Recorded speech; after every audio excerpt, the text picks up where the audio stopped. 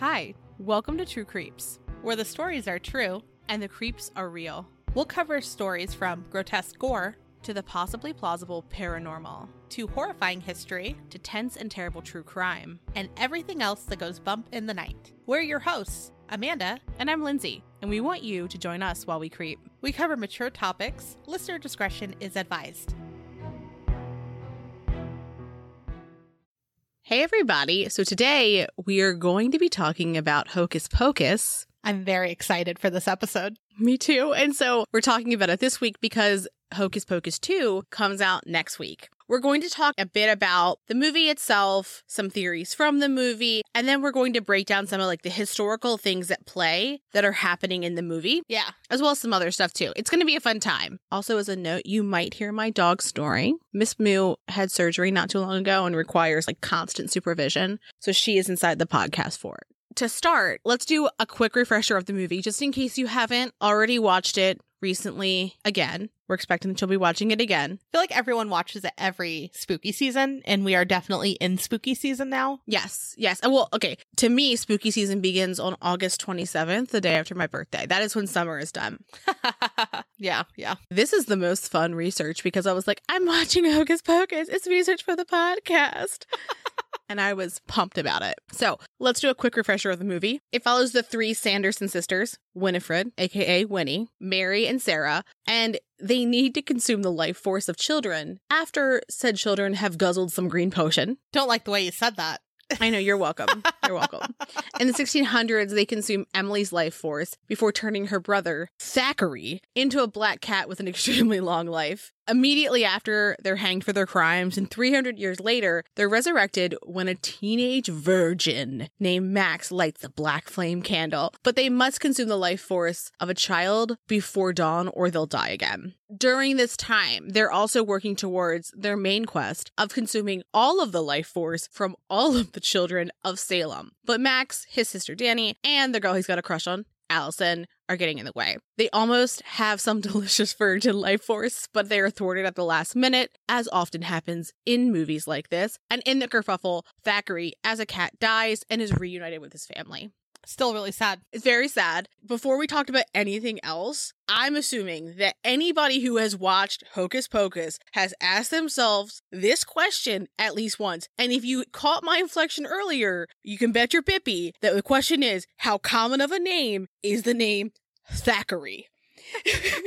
Amanda, have you asked yourself that question? Oh, yeah. Yeah. I think as a kid, I thought it was Zachary. Mm-hmm. I did too. And then, after I was like, Thackeray, why? For what? And so, yeah, what does Thackeray mean? Well, of course, it means a place with thatching. And I was reading that, I was like, okay, but what the fuck is thatching? I don't know what that is. And that's when you make a building or a roof of straw reeds. And I just can't imagine being like, and that's what I'm going to name my kid. I'm going to name my kid after a place with a building or a roof made of straw or reeds. Like, what? You know what it reminds me of is, remember Surnames a long time ago? I think it's called Surnames. When people were like Johnson, John's son and stuff. I wonder if his dad was some sort of roofer and was like, he will too be a roofer. And he was like, I'm going to name my child after my profession. Yeah. I'm so into my profession that I'm going to name my child after it. Yes. And the question, though, is, how common of a name is Thackeray? Oh, no. I hope it's not common. Per everything-birthday.com, which is obviously the most reputable source for baby name information. How do you think I found my son's name? 64 baby boys have been named Thackeray since 1880 in the United States. And okay, 64 for a very long time. Okay, that's okay. Okay, and you're like, oh, that's going to be top heavy, right? It's going to start in the 1880s. Wrong. No.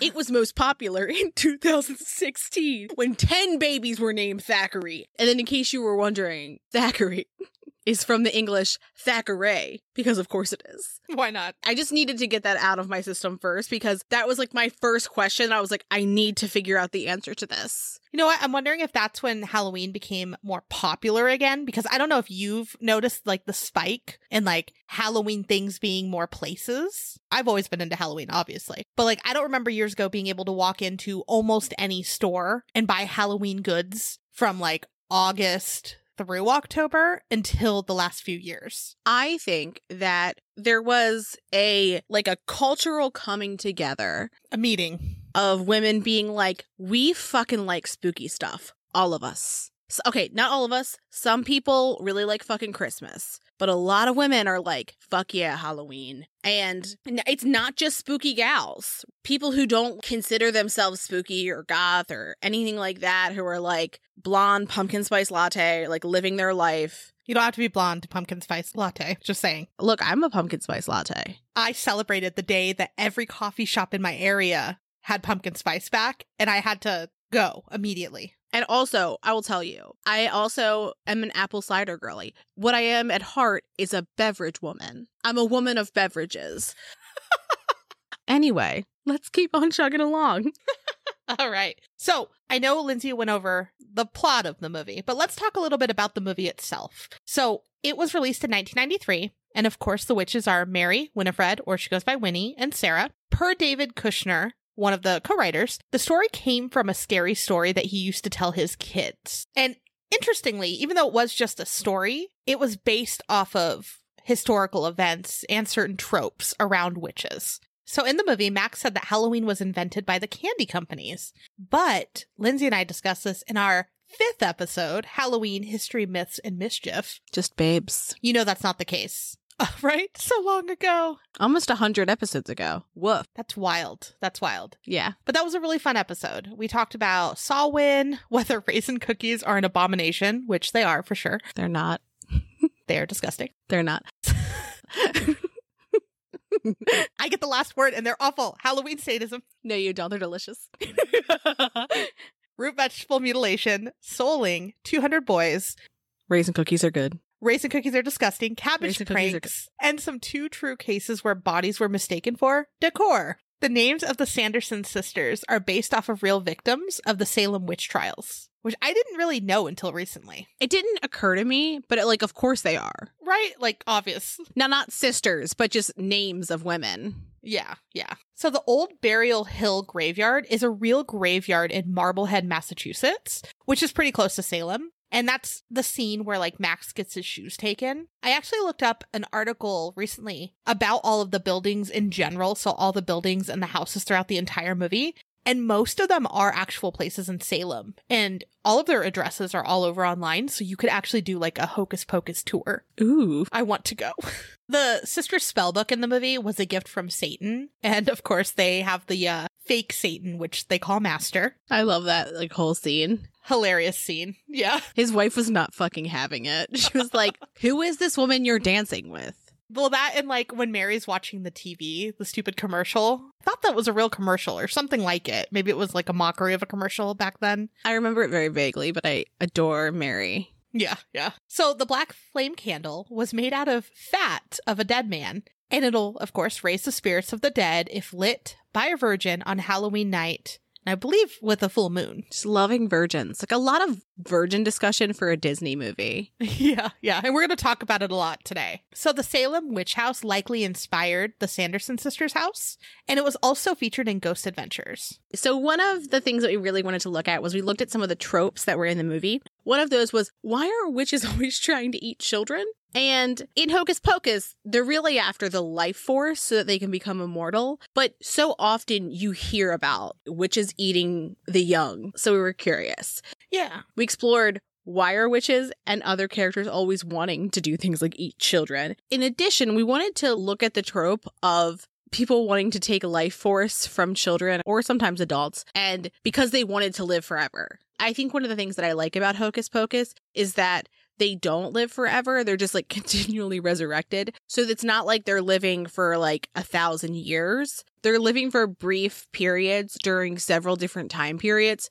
Except for Thackeray. Yeah. And there's massive technology changes between the time periods. And I find that very interesting because it's one thing if you're aging with the world, but it's different if you're just kind of blipping in for a minute and you're like, what the fuck is happening now? Because the last time I was here, there were people named Thackeray in a little tiny village. What is happening? Right. Why are people eating children? When I hear eating children, what I think of is Hansel and Gretel, because she's like, I'm going to eat you for eating my house. It's a lot wrong here. But that's actually not where it started. It started long before that. And the roots can actually be dated back to the High Middle Ages. And a lot of what happened during this time probably inspired Hansel and Gretel. So the High and Middle Ages wasn't the greatest time for Northern Europe. And when you think not the greatest time, we mean like the Crusades had just ended and there were multiple years of famine. And they had the first wave of a little thing called the Black Death, aka the bubonic plague, around 1347. And these kind of horrific events happening in succession really led a lot of people to become more spiritual and superstitious.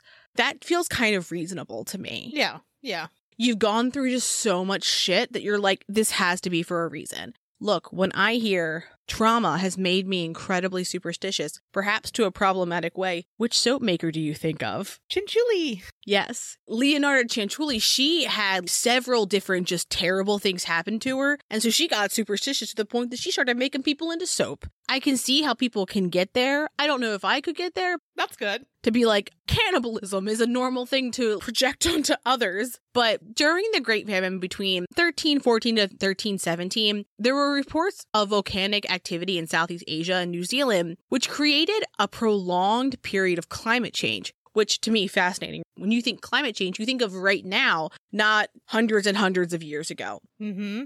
Part of this climate change led to crops failing and mass starvations. And there were lots of stories that came from this period where people were starving to death, like mothers being fed their children, people digging up graves to eat other people eating children out of hunger, or people selling kids they couldn't feed. Infanticide and cannibalism became more commonly talked about because of this. And during the Middle Ages, it was considered the worst crime in Europe. German women, by law, were even expected to report their pregnancies. And if they didn't and claimed to have a stillborn child, they could be executed for infanticide. And historically, only women could be charged with the crime. Boy, does it feel too incredibly fucking reminiscent now. First off, when you hear about people not having bodily autonomy and to be able to make the decision for themselves whether they will carry a baby, that to me is already kind of like horror fuel. But when you add on top of it that people are reporting other people for getting abortions, and there's talk about like, how do you enforce this and things like that, and it's always such nightmare fuel that it's like, oh, are you literally just reading history books? Because that's what it sounds like. Yeah, when I read this part, when I was researching, I was like, my goodness. Oh, this sounds very current. And then there's a lot more. I tried to, minimize it because obviously what goes hand in hand with Hocus Pocus, but like, there's so many parallels and it's frightening. So, with all of this horribleness, let's add some witches into it. In 1486, a legal and theological document was written by Johann Sprenger and Heinrich Kramer, and it was called Malleus Maleficarum, and it's Latin for Hammer of Witches. The Malleus was split up into 3 different parts and focused on the implementation of Exodus 22:18. It sounds like a metal band, by the way, just the name of that. It totally does. Totally does. But it was, you shall not permit a sorceress to live.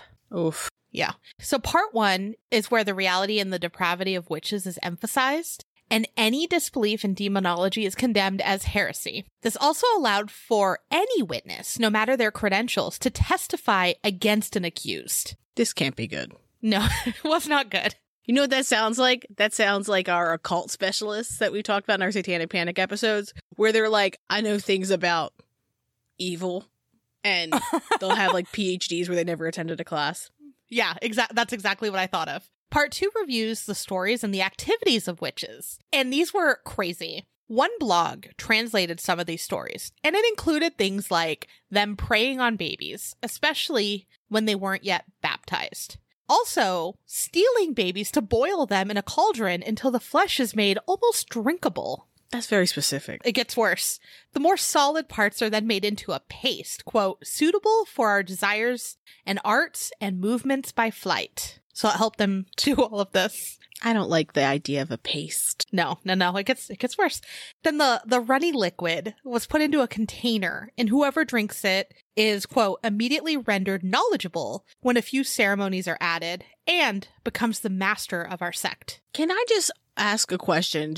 I'm not saying that this is real because this sounds insane to me. But if you were going to boil a human so that you could eventually separate the runny liquid from the paste, and you wanted that liquid to make you more knowledgeable, wouldn't it make sense to boil a human with knowledge, not a baby? Probably. Right. I mean, I'm just saying, like, if we're writing fiction, let's at least write good fiction.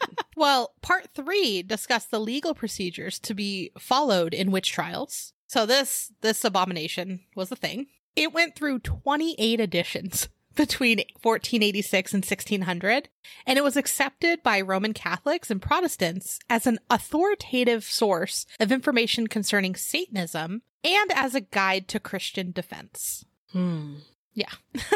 Also, to throw a fairy tale monster in the mix, because why not? By the way, this also means that the Satanic Panic isn't from the 70s and 80s. It means started in the 1300s and has just stayed strong that fucking long. Yeah, it just like pops up here and there where it's like rebranded. Yeah. That's a good way to think of it. QAnon. Yeah. So, because we love monsters, right? Like, we go crazy over this. I wanted to throw a fairy tale monster into the mix here. There's a classic German monster called the Kindlifresser. Hopefully I said that right. Or Child Eater. Classic. It's pretty much the German boogeyman, from what I understand. It's an ogre. It carries a bag of kidnapped babies to eat. Carries a bag of babies. It reminds me of a Christmas monster. It does. It's real Krampus-y. It is. So in German lore, witches were the female equivalent of this creature. Do they have a cool name or nah? I don't think so. Just women. Yeah. Ugh, women. Also, there is a fucking fountain sculpture of this thing in Switzerland. Now, Lindsay, I need you to see a picture of this. I have it prepared for you. If you would scroll to the hidden page in our outline, please. Fantastic. Obviously, Amanda did this part of our research. Otherwise, she wouldn't have a surprise photo for me. Okay, I'm scrolling to page 32. Oh.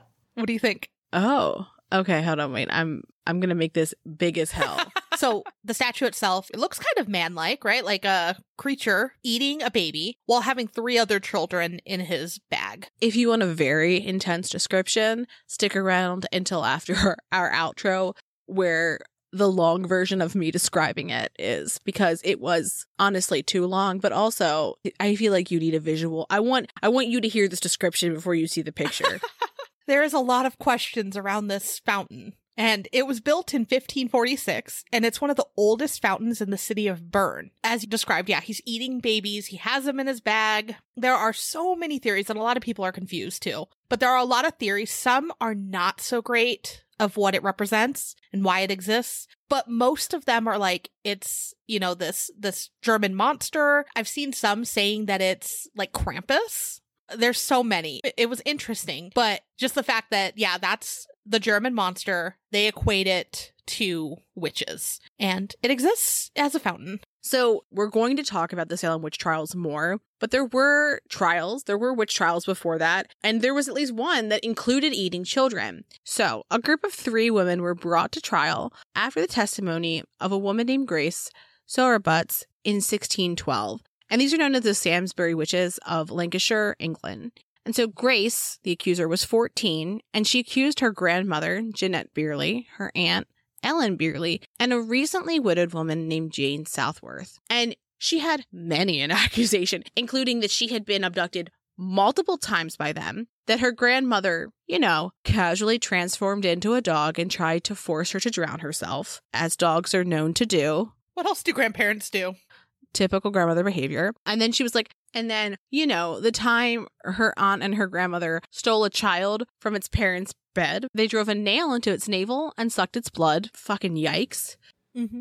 So obviously the baby died and they buried it. Then a few days later, they dug it up and then cooked and ate the body and then rendered down what remained. This allowed them to change shape. And these are only a few of her accusations, by the way. So luckily, Jeanette, Ellen, and Jane were allowed to speak, and they begged Grace to tell the court who it was that set her on to make these accusations. Because these are like really big fucking accusations. And they're wild. So heinous that they don't sound real. And not to continue to call other cases, but we recently talked about the Fall River cult murders. And there's a story about one of the murders that is just so over the top that it doesn't sound like it could be real. And this feels like that. So initial questioning revealed that Grace was unable to add anything in her own words. So she basically was just saying things that she had been coached to say in a certain way. And the judge told the court that it was obvious to him that someone had coached Grace. After Grace was interrogated, she recanted her testimony and admitted that Christopher Southworth, a Jesuit, told her what to say. And a Jesuit is a member of the Society of Jesus, a religious order of the Catholic Church.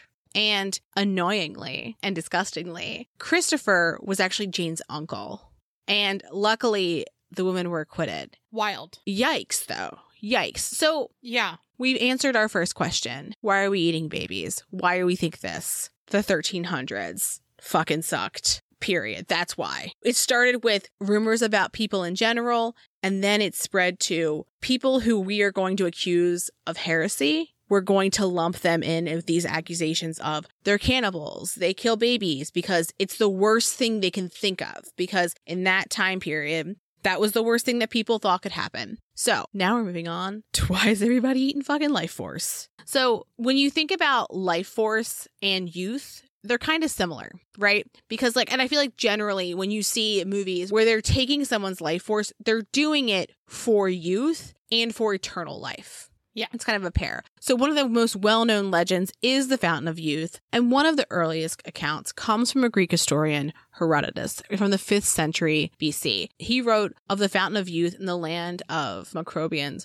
which gave the people of the region exceptionally long lifespans. And next, Alexander Great searched for the Fountain of Youth in the 4th century BC. And many people have searched for this fountain or some remedy to stop aging. And legends included the fountain, but also things like rivers and springs and other water sources that could reverse the aging process or do things like cure sickness. And that makes me think of Tuck Everlasting, which I read the book when I was a kid, and I remember seeing Alexis Bledel from Gilmore Girls. She was in the movie, and I feel like that's what it makes me think of. I think of that. Then I also just like the Life Force thing. As a kid, I was very big Sailor Moon fan. And a lot of that comes up again. So I was like, oh, it's like Sailor Moon. So I went to law school in Jacksonville, which is where I met my husband. And we would go to St. Augustine pretty regularly because we loved visiting there. And he had been going there since he was a kid and going to some of the tourist attractions with his family. And one of the times we were there, we went to a place called the Fountain of Youth. And it was a fountain that was basically discovered by Ponce de Leon. And he said that there was healing waters that would help you maintain your youthful appearance. To me, what's most interesting about that place is not necessarily that, but the fucking peacocks just wandering around. Loose peacocks. We have a park like that here. Never had I seen that before. They were beautiful. And I've never seen the way that they vibrate their tail feathers. Mm-hmm. So funny to me. But okay, Life Force is also seen in other ways. You think of it in vampires, right? Look, we're calling back every fucking episode today. Elizabeth Bathory, discussions where we talked about blood being associated with youth and perhaps being able to keep you youthful looking if you were to bathe in it. And in that episode, we even talked about that there was a company doing treatments with youth blood and plasma. I looked it up again and it still has a website, so it still exists. Yeah. I feel like with all of that history and then mix it together, that's all the tropes that you see in movies with witches, right? In books and things like that. Yes. So a little bit to go back into the movie, and the actress playing one of the witches, Sarah Jessica Parker, she had an appearance on an episode of Who Do You Think You Are in 2010. And she realized that one of her great-grandmothers had faced witchcraft accusations 10 generations back. Her name was Esther, and she was from Gloucester. And she was arrested in the 1690s with 2 other women. So what happened is a woman named Mary got ill, and a 17-year-old said Esther and 2 other women had been choking her while they were in specter form. Mm-hmm. Interesting. The woman ended up dying, so they arrested the 3 women. The local government ended their witch trials before Esther was tried, and Esther did get to live until she was 82. And we'll talk more about that specter form and the idea that it seems like people thought that witches could do astral projection. Yeah, there's a lot of people that think many different people and cultures, and a lot of people can astral project. So that's interesting. So another trope that we see in this movie is the importance of a virgin. and kind of like how it relates to like supernatural things and beings. So we found a couple different reasons and different information around this. And one interesting view is that the connection of purity and virginity stems from religious beliefs. And then what was added was the idea of witchcraft. And then they started, of course, the witches were going after something precious to them, which we've kind of already talked about, like anything that they thought was of importance at all. They're like, well, the witches want to go after it, right? Yeah. So throughout many religious doctrines, one's virginity is a way of honoring their relationship to God. So sacrificing this individual's blood seems like it would be, more valuable in a sense. Okay. Or I thought of more like it's a big like, fuck you. Because like if they have like the biggest relationship with God, it's like taking away one of like, I don't know, the better way to say it, like favorites, right? Like Sky Daddy's up in the sky and he's got this book and it's like people who did the nasty. And that's like least favorite. Mm-hmm. And then it's like virgins and he's like favesies. Like that's how that works. Okay. I was making sure I understood it. That's what I saw. That's what I understood it as. So also, virgins played a central role in many areas, including mythology. So there's several gods that were known as virgins. Another role was in later Roman society with the Vestal Virgins. I kind of got into this a little bit because I thought it was fascinating, but they were the empire's most important citizens, and they kept the sacred fire in the Temple of Vesta. They took an oath of virginity, and they were supposed to keep it while they served 30 years in this temple. But at the end of like their 30 years, they were allowed to like marry if they wanted to, but a lot of them ended up staying. So these particular virgins had more privileges than a married or single woman in the area had. They were able to do things like have the ability to handle their own property, whereas others weren't allowed to. I think that maybe that's why a lot of them ended up staying after their like, I don't know, term was over. Oh gosh. But they also had very strict rules. And there were very harsh punishments given if they did not follow all of these rules. Something that I found interesting with them is no one was allowed to spill the blood of a Vestal Virgin. So they came up with horrific punishments, including a very elaborate way to bury them alive when they messed up. Like they couldn't have sex. If they did, if I understand it correctly, it was a little like the way that they said it was weird. They weren't technically supposed to bury people in that area, I guess, or in the city. And so what they do is they'd make like this room and they'd give them enough provisions for a couple days. And so it was like, oh, they died on their own of natural causes in a room. This feels super fucked. It was weird. It was elaborate. It was fucked. And then like in one place, I saw that they thought they were connected to the gods. So then like if one of them made some sort of mistake, and there were several different rules, but if one of them made a mistake, I don't know, like the fire burnt out or something, then they would be punished because they're like, you messed up. Or because they were so connected to the gods, if something catastrophic happened, they would go, well, which one of you messed up? What the fuck? And we're going to talk about that superstitious idea and like what culture has that in America. Fast forward in a few hundred years in this. But what I think is really interesting in that, like, in addition to the things that they couldn't do, they also had to have two living parents. Mm-hmm. And they had to be free of, quote, physical and mental defects. Yep. In addition to just being generally fucked up, it seems like it was ableist, classist, all the ists. Like, it was every fucking ist. Very fascinating to me. And I also, like, I thought it was interesting, too, that they were chosen to do this between the ages of 6 and 10. Yeah, so they'd start at 6, and then they would be like, they could make that decision around 36 if they wanted to stay put or if they wanted to go and get married. The idea that you were asking anyone to make any decision about any fucking part of their life at 6 fucking years old is insane. Just the idea that, like, 6 years old, they're like, do you promise to not have sex for the next 30 years? And by the way, if you don't, we're gonna fucking murder the fuck out of you.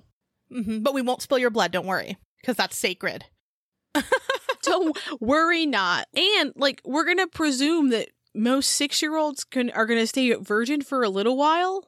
That's fair. You know, life expectancy was shorter then, but, like, 6? I don't know. That's got me all fucked up. I thought it was interesting, too, that they would be, you know, the ones that chose to leave at 36, that's when they'd get married and start having children. So it was like, you know, in order to become when both your parents had to be alive. I guess they'd live a little while after 36, but it just seemed like it was later in life compared to like what you think of nowadays when people have children.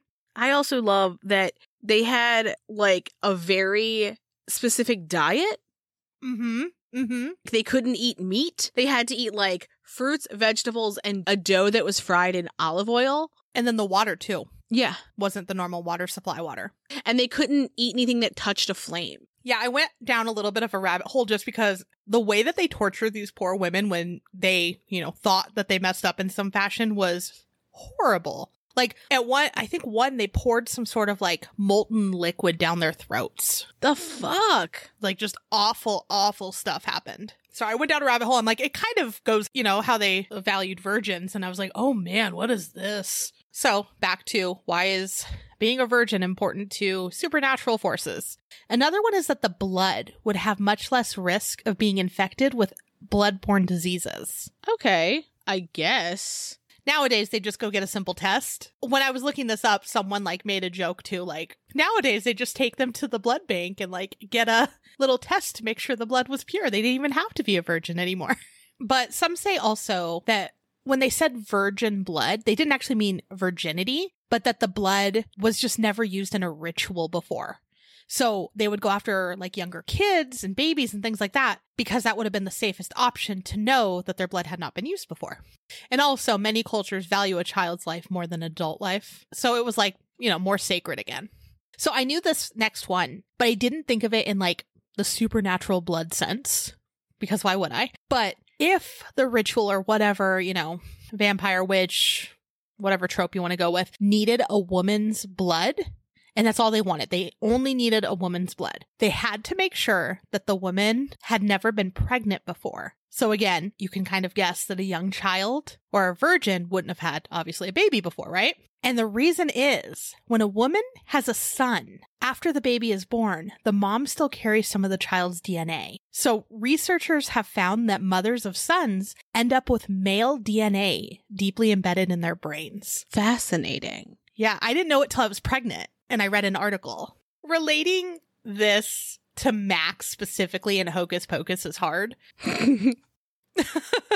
The only thing that I saw that we could like kind of relate to Max is that a virgin probably doesn't have a lot of outside influence yet spiritually. So some say that they're more open to supernatural things or they can like do more because the outside influence hasn't told them not to. So what I think of is when we talked about kids remembering their past lives, or like kids that see ghosts and they see them more frequently because they haven't been told over and over again that it's not real and that they can't believe that. Max was a little older though, but I'm trying to tie it to Virgin Max. Well, there you have it. We're going to move fully away from that and we're going to talk about a little Hocus Pocus theory. As I told you, I recently rewatched the movie as part of our research. I was watching it and at one point, Allison surrounds herself with salt after reading about that being a way you can protect yourself from witches in their spellbook, which is also known as the Manual of Witchcraft and Alchemy. And she's doing this like basically as Winnie is attacking her. And Winnie says, "What a clever little white witch." Mm-hmm. And I went, ooh, is she a witch? And then I'm kind of like looking at her and I'm like, okay. Throughout the movie, she's wearing very light colors. Except for red. I don't know if you've seen all of the outrage about her red coat lately, because everyone wants the red coat and they've made so many Hocus Pocus like lines of clothing recently, but no one has made that damn coat yet and everyone wants it. And speaking of the coat, at one point you see the Sanderson sisters put their hoods up, right? It's like a thing that they do. Mm-hmm. And do you know who else does that with her red coat? Uh-huh. Allison does. Additionally, Allison's family runs the Sanderson Museum. That's how they were able to get in there so that Max could light the stupid fucking candle. And the house is eerily preserved inside. It's almost like it's preserved too well. You see all of their possessions as they left them. They know where everything is. Sarah walks in and immediately reaches up, grabs her signature lucky rat tail, and it's almost like it was taken care of by somebody who cared about them or a family that cared about them. They kind of allude to the fact that her family has been there for a very long time. So some people think that they were a family of prominent witches and that they were awaiting the return of the Sanderson sisters. And that's one of the reasons they maintain that house so well. And at one point she says that she's into witches. Mm-hmm. Also, okay, they've possibly killed the Sanderson sisters. They didn't, but they think they did, right? They're back at Max and Danny's house. And as soon as Danny is asleep, just like barely just fell asleep, it seems like immediately Allison's like, how do I get this kid to open up this fucking book, right? And she's like, oh, it sucks about Binks. Thackeray Binks, by the way. Mm-hmm. And it's so sad we can't help him. So she's like, we should open the book. And he's like, I don't know. And she's like, we should open the book. Like, she like clearly wants to. So it seems like she's a little too eager. Mm-hmm. Also, I didn't see this anywhere else, but I noticed it when I was watching it, was that she didn't interact with the salt herself. Like, she wasn't taking like a handful of it and throwing it. It was in like classic salt container where it has a little like middle spout. Mm-hmm. She was taking that, flinging it around her and up into the air away from her, but it was never on her and she never touched it. I rewatched that scene today because I was like, I never noticed that. And she does fling it, but she goes like up. You can't see my motion, but she goes up and it kind of lands in her hair and stuff, though, it looks like. Does it? It looks like she throws it straight up. Because to me, it looked like she was taking it and she was flinging it onto them, but it was like up and over. I don't know. Tell us what you think. Yeah. It wasn't careful, though. Like, if she couldn't touch it and didn't want to be near it, I feel like the way that she flung it would have been a little more careful. That's fair, but she was also fairly covered, and it didn't kill them. It just seemed like they were adverse to it. Yeah. Also, she wears a necklace throughout the movie that to me kind of looks like a medallion kind of thing. It looks like an older necklace. I could be just reading into it. It could have been that the person who did the costumes was like, talking about witches. Let's do an old necklace. She likes witches. Interesting, though. So, Hocus Pocus is set in Salem, Massachusetts. It's about witches who were hanged after they hurt children. It's very clearly derived from the Salem witch trials. So we're going to get into that now. And I was actually a little bit surprised because I think that I thought that they were much more gruesome than they were. They're fucked up. I think that I thought that they were more pervasive in the United States than they actually were. Obviously, colonial America at that point. I thought that it was more heinous than it was. And I was like, interesting. So the Salem witch trials, which are in Massachusetts, occurred between 1692 and 1693. And over 200 people were accused of witchcraft and around 20 were executed. And it's interesting too, and we'll talk about at the end, but the families of those who were executed actually were compensated when everyone was like, fuck, this was wrong. And so at that time, Christians believed that Satan could give people, witches, power to hurt other people if they promised to be loyal to Satan. And this is kind of happening as the quote-unquote witchcraft craze is fizzling out in Europe. So in Europe, it started in the 1300s and it ended in the 1600s. As Amanda mentioned earlier, the Witchcraft Act of 1604 deemed practicing witchcraft a felony in England. And if you were convicted of a minor offense of witchcraft, you were only imprisoned for a year. But if you were caught twice, you were executed. I like that they gave you a little warning. Like, we know you're a witch. Knock it off. And then fuck you, you're a witch. Yeah. Yeah. So in Europe, it's believed that roughly 110,000 people were tried for witchcraft. And then of that 110,000, 40 to 60,000 were executed. That is terrifying. Yes, yes. And most of those who were executed were women. Mm-hmm. So again, as I mentioned before, Salem's witch trials came as they were fizzling out in Europe. So in 1641, the Body of Liberties, which was the first legal code that was established in New England, was adopted by the General Court for the colony of Massachusetts Bay. And it included witchcraft as a capital offense, which means punishable by death. Mm-hmm. And it said, if any man or woman be a witch that is, hath, or consulteth with a familiar spirit, they shall be put to death. And then it basically quotes Bible passages from Exodus and Deuteronomy. Before the witch trials, it was very rare for a witch to be executed in colonial America. So witch trials started in 1690. This law was passed in 1640. So there's about almost 50 years of this being illegal, where people are not being killed. And so in 1689, King William's War displaced people into what we call Salem today. At that time, it was colonial Salem town. There were already existing conflicts between powerful families. There was also distrust with the first ordained minister, Reverend Samuel Parris. We'll talk about his family in a moment. And because people thought he was strict and greedy. People thought that these conflicts and the war and the distrust were all work of the devil.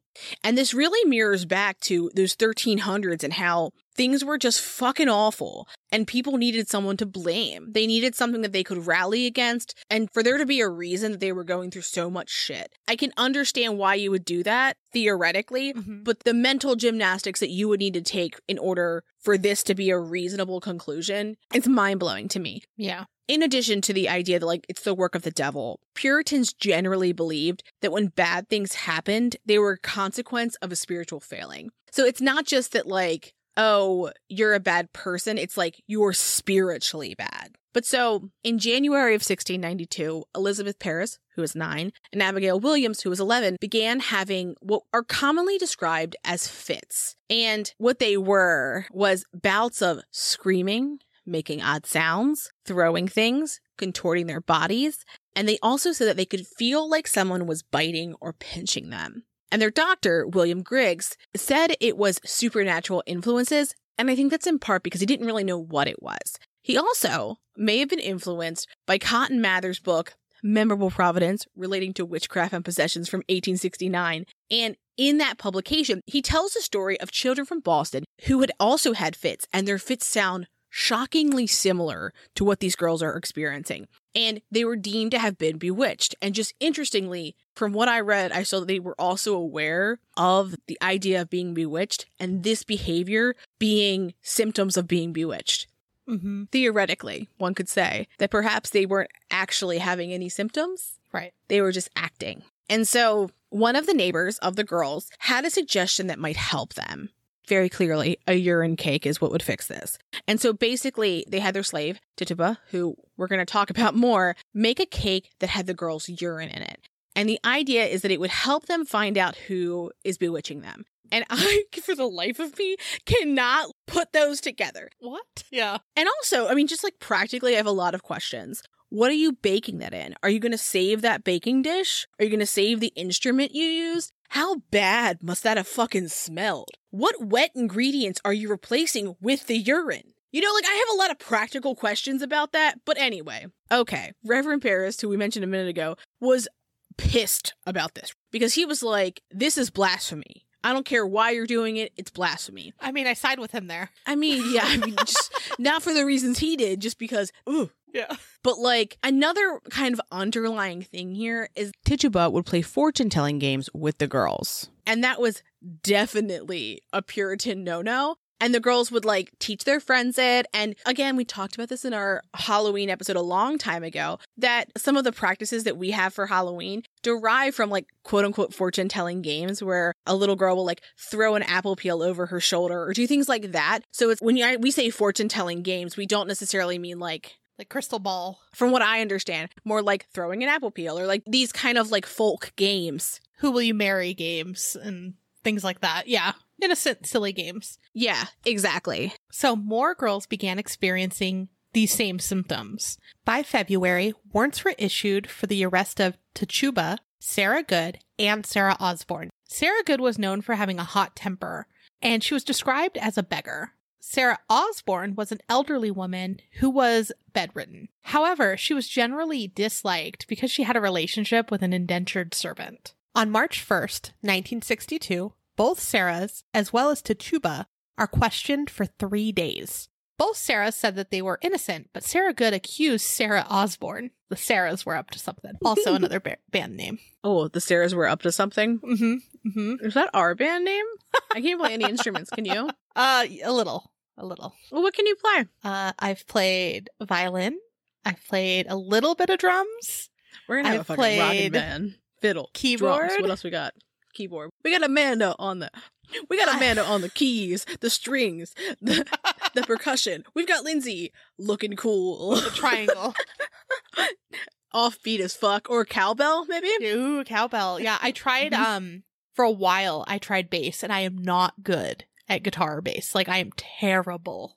I also tried bass. I took lessons. Uh-huh. It wasn't until a solid decade after that I was like, oh, that's the bass guitar in a fucking song. Like, I wanted to be the type of person who played instruments. I am not musically inclined. You know what I really want to this day? I've been like, do I have enough room for it? Maybe when I move, I will. I want an electric cello so bad. I mean, that would probably be fucking awesome. It is awesome, and I want it. Y'all know when Amanda gets that, because we'll obviously have to fucking redo our, like, theme song with that. Yeah. One day. All right, back to witch trials. It's heavy, so sometimes we got to go back and forth between something light because it's difficult. Yeah. So Tituba told authorities that the evil came to be and begged her to serve him. She said she had visions of black dogs, red cats, yellow birds. Was it thick cat, thin bear, you know? Thick cat, thin bear, baby. So she also had visions of a dark man who wanted her to sign his book, which is actually, like, when you think about it, that's actually pretty frightening. That is really frightening. It also gives me Sabrina the Teenage Witch vibes. Mm-hmm. Not the Melissa Joan Hart one, the Netflix one. Both were a treasure of delight. Yeah. The newer one. Mm-hmm. Tituba said that she signed the book and saw both Sarah's names, as well as 7 other names that she couldn't read. She also said that they wanted to destroy Puritans. Girl, same. Yeah.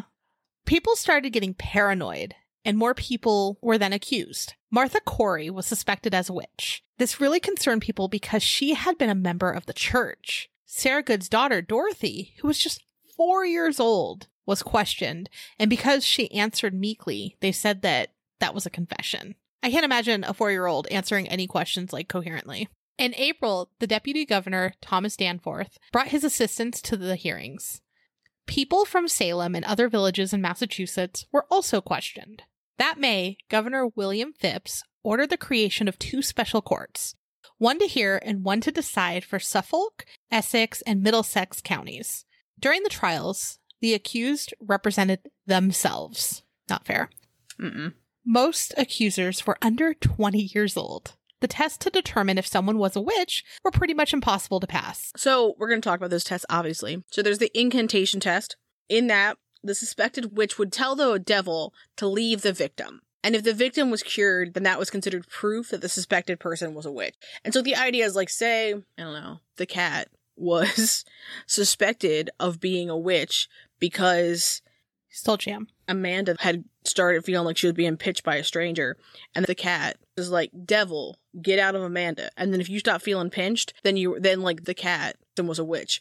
What a highly corruptible test. And all, like, most of the accusers were under 20 and, you know, children. Yeah. Yeah. They also had the prayer test, which basically meant that if the suspected witch made an error or, like, paused or hesitated when they were reciting the Lord's Prayer from memory, they were a witch because it just remembered something fucking wrong. The pricking test, which, don't like this one at all. So basically, the person who was afflicted, or persons, would poke, scratch, sometimes do little cuts to the witch, and if doing that cured the afflicted person, then the accused was a witch. If you had moles, freckles, birthmark scars, or extra nipples, that was considered proof of a contract with the devil. That was known as a skin test. Okay. There was also the swimming test or dunking. I feel like this is the one that most people have heard of. Yeah. Where if you sunk to the bottom of a lake, you proved that you were human because they thought that witches would float. But you either were a witch or dead. And there's, like, no in between. They also had the touch test, where the suspected witch would touch the person that they had bewitched, and if that person felt pain, then the accused was a witch. Are you noticing a pattern of the accuser having all of the power and there's no defense for this? Yeah. And, like, no logics either. Like, the swimming test, people, obviously, like, if any of them jumped in, they were gonna float. Mm-hmm. So they also had the weight test, and what I love about this one is this is the one that was passable, but when they passed it, they were like, that's not right, we need to do another test. Because basically, they thought that witches were light, so, like, they weighed very little, and so they would weigh them against a Bible. And if they were lighter than the Bible, then they weren't a witch. Most humans are going to be heavier than a Bible. So I feel like that was just bizarre. Mm-hmm. And then, look, we heard about urine cake earlier, but this is a witch cake test. And so what they would do is they would make a cake out of the witch's urine, and then they would feed it to a dog. And if the dog had, like, any negative effects, then the person was a witch. And again, like, I have the same, like, honestly, procedural questions here. Like, are we throwing this pan away? Who's making this cake? Why are they doing this to dogs?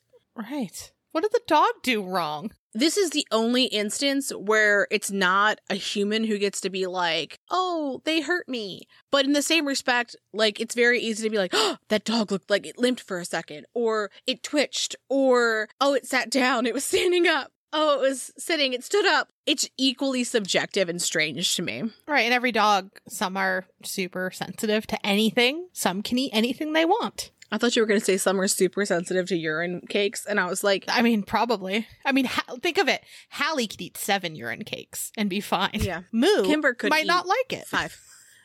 No, Moo's got an iron stomach. She ate a whole host of fucking weird-ass things.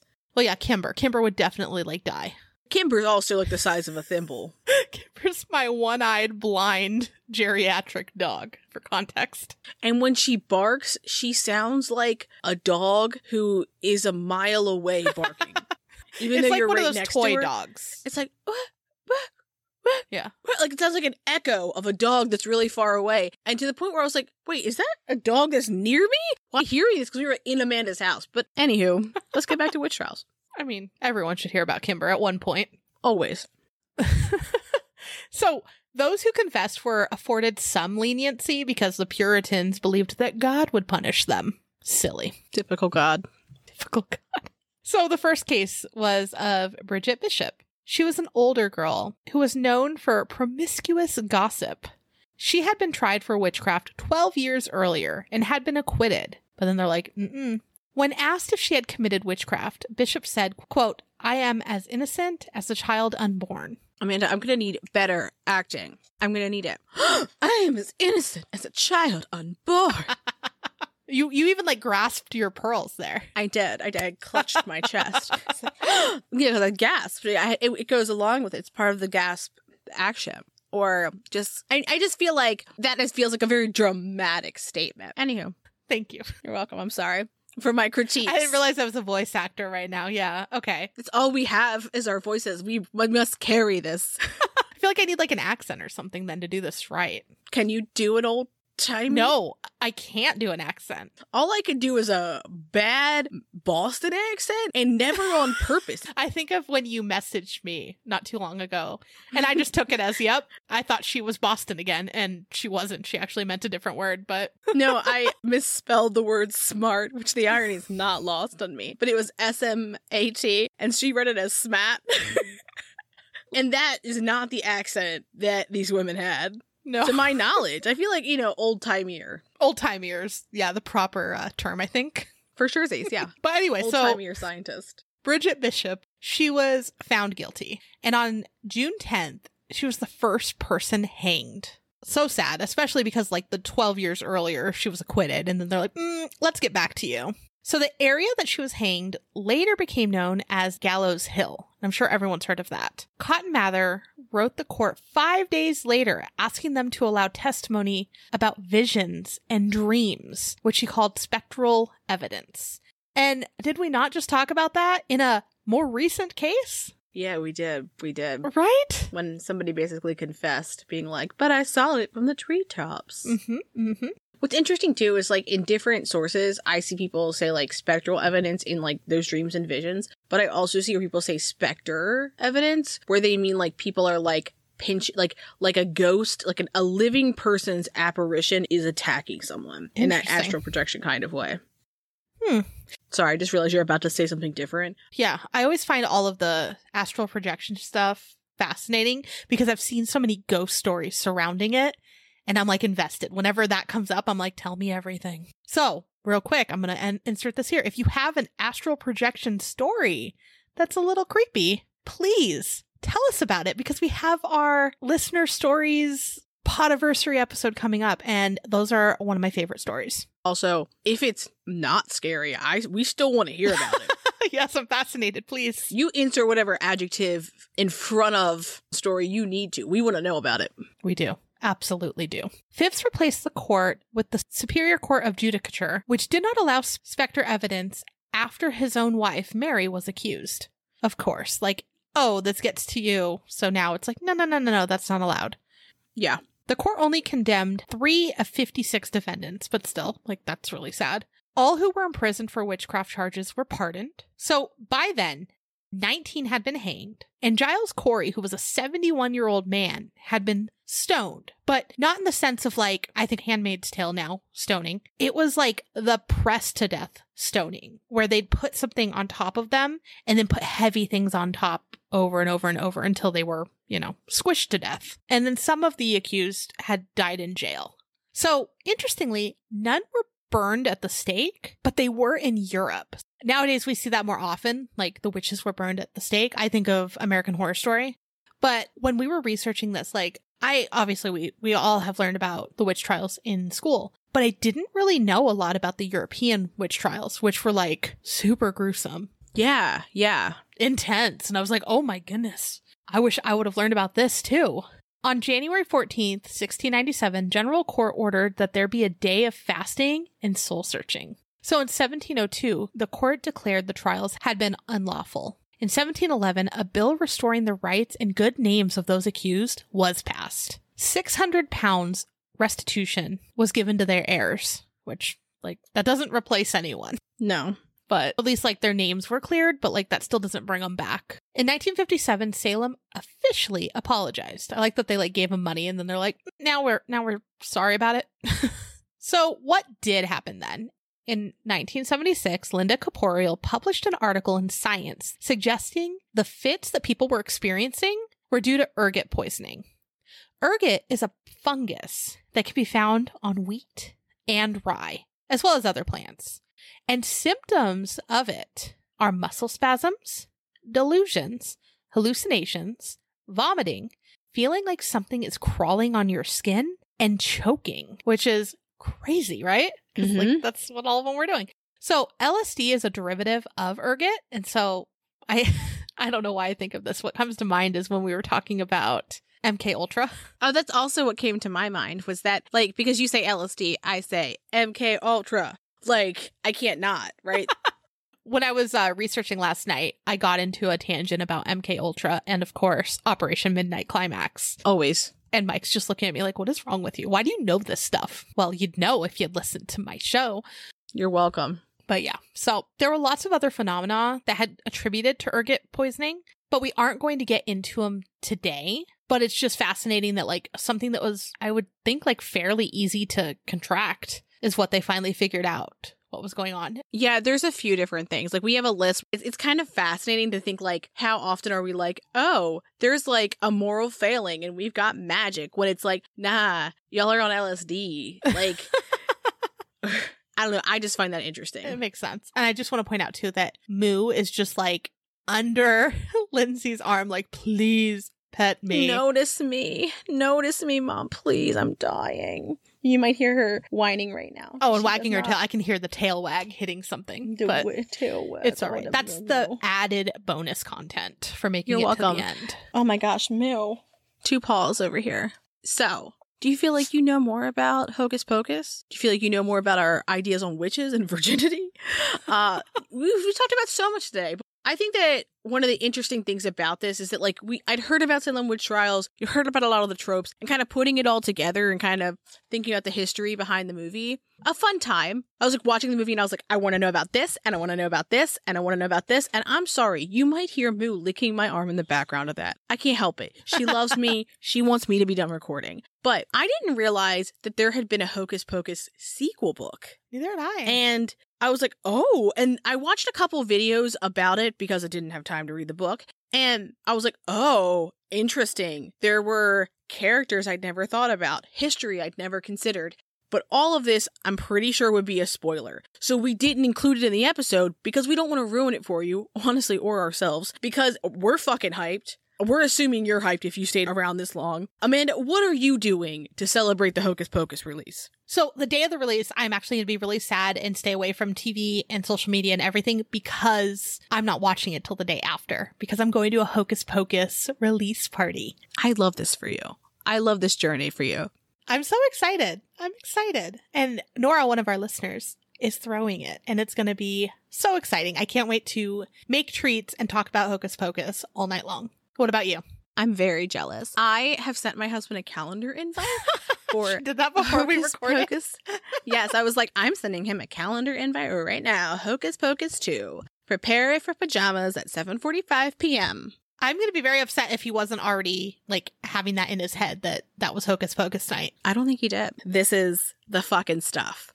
Mm-hmm. And speaking about the fucking stuff, we have a new contest coming up. We are curating a very fun, spooky box. It's going to be about $100 value. And the way you enter is by leaving us a review and or by recommending someone to listen to the show. And they leave a review and they let us know it's you who sent them. We're going to aggregate data with a Google form. It's going to be in our show notes. It's way easier that way. So if you'd like to enter, check out our show notes. So it's there. We'll also have it on our website, on our social media, all the things. But it helps the show grow. Spooky season is coming, so we want to bring more. It's here. Spooky season is here. Okay, it's always here to us. Thank you. But official spooky season of October 1st for people who don't prescribe to all year. Ugh. And we want to draw all of the creepies to us. Yes, yes. And with that, have a great weekend. Thanks for creeping with us. Thanks for listening. And as always, a special thank you to our patrons who support us via Patreon. Please see the link in our show notes to learn more about how you, yes you, can begin to haunt the dump, guard vortexes, or even become a scorching Sasquatch. Ooh. Also in our show notes, you can find the link to our website, more information on our sources, our social media handles, and our merch store. We'd love for you to keep creeping with us. So if you like this episode, please subscribe, rate, review, and share the show with your fellow creeps and or ghosts. I beg of you.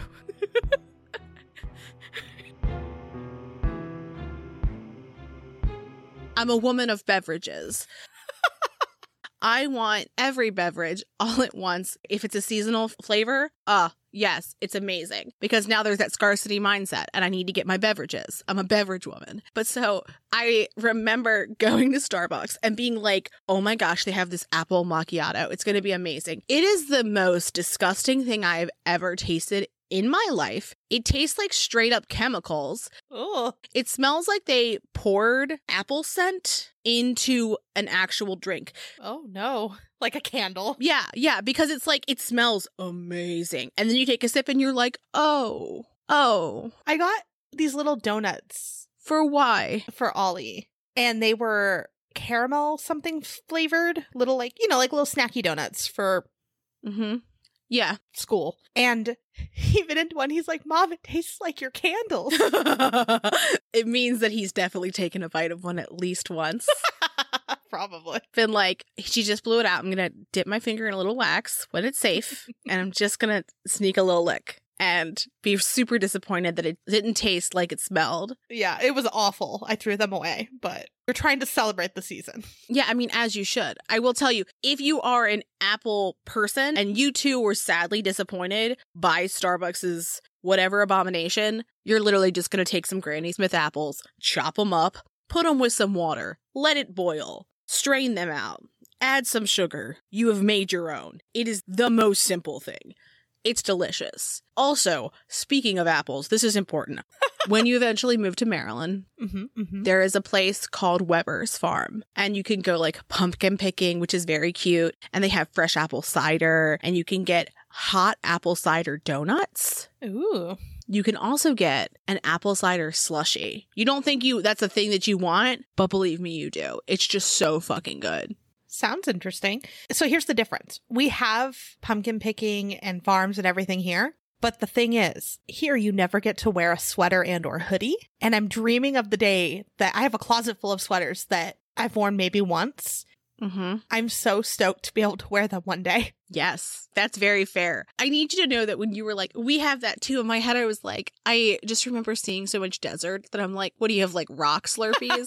Cactus Farm. You have like your cute little boots and cute little sweaters and you're like holding a cactus and it's like pricking you and you're having cactus Slurpees and like cactus donuts and you're crying. And you're crying. Or are you sweating? We don't know. Both. It's too fucking hot because it's Arizona. Maybe both. You're right. But what I'm telling you is I am fucking hyped for fall activities. Yeah. I'm ready for it. Not the Melissa Joan Hart one, the Netflix one. Both were a treasure of delight. Yeah. The newer one. I want their house, by the way. Oh, for sure. Minus the funeral home portion of it. I mean, if that has to be there for me to get that house, I'm game. Would you use it? Craft room. Craft room. Podcast studio. Yeah, yeah. The echo. You'd have to add a lot of cloth surfaces. I've said it several times. Like, my friend growing up lived in a funeral home. Like, her home was attached to a funeral home. So it doesn't bother me as much. I know when I was younger, I was like, when I was alone there, it was a little scary, but, you know, it happened. It's fine. In fact, we need to do a poll. It's not a fact. Because you know what? Me and all of society will tell you that raisin cookies are a disappointment. Here's my question. Are you thinking it's a chocolate chip cookie and then you're like, oh, it's raisin? Or are you like looking at it like that's a raisin cookie? I don't want that. Both. Like a situation anytime where I'm like, this baked good is this thing and it's not that, I'm sad. It doesn't have anything to do with it being a raisin cookie. And look, if you haven't had the right oatmeal raisin cookie, then maybe you just don't know. You know what? My mother-in-law makes amazing ones. They're so good. We don't even allow raisins into this house. It's a raisin-free home. It is. Because I have a young child and dogs. And they're disgusting. I also forgot Hallie literally tries to fucking eat everything. I've never met anyone with a menagerie of pets more trying to just end their lives than your animals. Like, they're like, what can we do to stress you the fuck out? Yep. That's what we want to do. You're such a good animal mom. For context, we take the dogs and cats and things that, like, no one wanted. So that's why they're just kind of misfit toys. A mess. They are. Not Toby. Toby's a perfect angel dog. But that's the only dog I've ever chosen in my entire life. That's fair. That's why he's perfect. Yeah. Let me paint you a picture, dear listener. Okay, you know, I'm going to start from the bottom. The bag? So, no, not the bag. That's the center part of the story. Okay, first off, the bottom it's like kind of ornate, and it goes in between what looks like, is it Baphomet? Maybe, it could be. A goat and baby heads, and then what looks like always fucking maple leaves. And there's like kind of like a filigree design. And if you're like, what the fuck are you talking about? I need you to know that I'm also like, what the fuck am I talking about? But it is baby heads and goat heads and maple leaves. And I'm sorry, that's just what it is. Then he's got cute little like some flats. Booties, yeah. With green leggings, as one does, with a red robe that I can't tell if he has a white shirt underneath or if that's his hairless chest. It could be either. It's really Christmassy, though. It like connects at the top and it's blue because there's like a light blue lapel. But yes, it is a Christmas red and green is the only way I could describe it. And of course, he's got a different color sleeve. It's like a dirty white maybe and or like a cream color that is also dirty with like the bottom of his sleeve is red. I don't know why his outfit's really important, but it is. He also has obviously a sack of children. We're going to start with the sack and we're going to move the way up. In this sack, there's like one kid that looks like they're sitting up and then one that looks like they're like laying to the side, which means that they would be stepped on by the other one. And they're just chilling. They look horrified. The one that's stepped on doesn't look like it's doing well. The one that's standing up just looks like it's seen some things. Then, because there's not enough here, in his left arm, he's holding a baby who has cute little arm chubby rolls, but is like holding on to him. And it has his arm on its head like it's posing, but not in horror, but like, oh, look at me. That's the look on its face to me. It's not like terror. It's, oh, look at me. And then, of course, in his right hand, he's eating a baby. Full on, like, yep. Not like a piece of a baby, like a whole baby is going into his mouth. And he's I would say belly button up is presumably already in his mouth and or has been swallowed because you see like a little baby butt and baby feet and chunky little thighs. And I've got like so many questions because the first one is that he's relatively human sized and humans can't fit babies into their mouth. So, and like, I think the baby that he's eating looks kind of smaller than the other babies. I don't know. I mean, like, I guess of all the questions I have, it's that he looks human-sized. How's he eating babies? Can he, like, open his mouth like a snake? I don't know. It kind of does look like he's swallowing them whole. But I guess I'm just an old hag now, apparently. And I need to bathe in the blood of teens. Children. Am I going to interrupt 1,000 times? Yes. One of my favorite, like, witchy movies is Practical Magic. I think that's everyone's. One of everyone's. Yeah, because if you've got good taste, look, we're there. However, did you know that it's based on a book? It's based on a series of books that was written by Alice Hoffman. So she had basically Practical Magic. Then she wrote a prequel. And she wrote like a prequel to that prequel. And it has the main character fleeing Europe and coming to colonial America during this time. And at one point, she has a daughter who is young, and her daughter is questioned in relation to her being a witch. Oh, wow. Okay. And it's like really an interesting kind of like parallel. But if you want to hysterically cry, just read Alice Hoffman's books. It's very cathartic. Anywho, back to this. So back. I can't help it. But I also just need you to know that my favorite genre of movies, books, television shows is witches and magic. As we were finishing up, I was like, if there's witches in it, I'm there. I'm there. Of course, there's the Beautiful Creature series. There's the Poison Study series. There's the Discovery of Witches. There's all of Alice Hoffman's books. There's Garden Spells, which is amazing. If you haven't read that, go read that. There's an endless amount of books that have that are about magic, and that's all I ever want to read. I listed those in like the span of a minute, and I was like, what other books? Because like I kind of don't read a book unless there's magic in it. Actually, you know what? It's fall. We're here. Go read Night Circus. And when you do it, before you do, buy some apple cider, buy some caramel popcorn. You're going to want it. The way that they describe it is just so amazing. Amanda, do you feel similarly about witch content? I do. And like, when you were talking about like Practical Magic and the old witch movies too, I grew up on those. Like that's what I was watching, and yeah, for sure. I feel like Practical Magic has such like a nostalgic feeling in me because I remember the wonder that I felt the first time I watched it, and I feel that way every time I watch it. Because I mean, it came out in 1998, so I was 11, and I just feel like 11-year-old me was like 10 out of 10. Barbara. Raisin cookies are disgusting. They're delicious.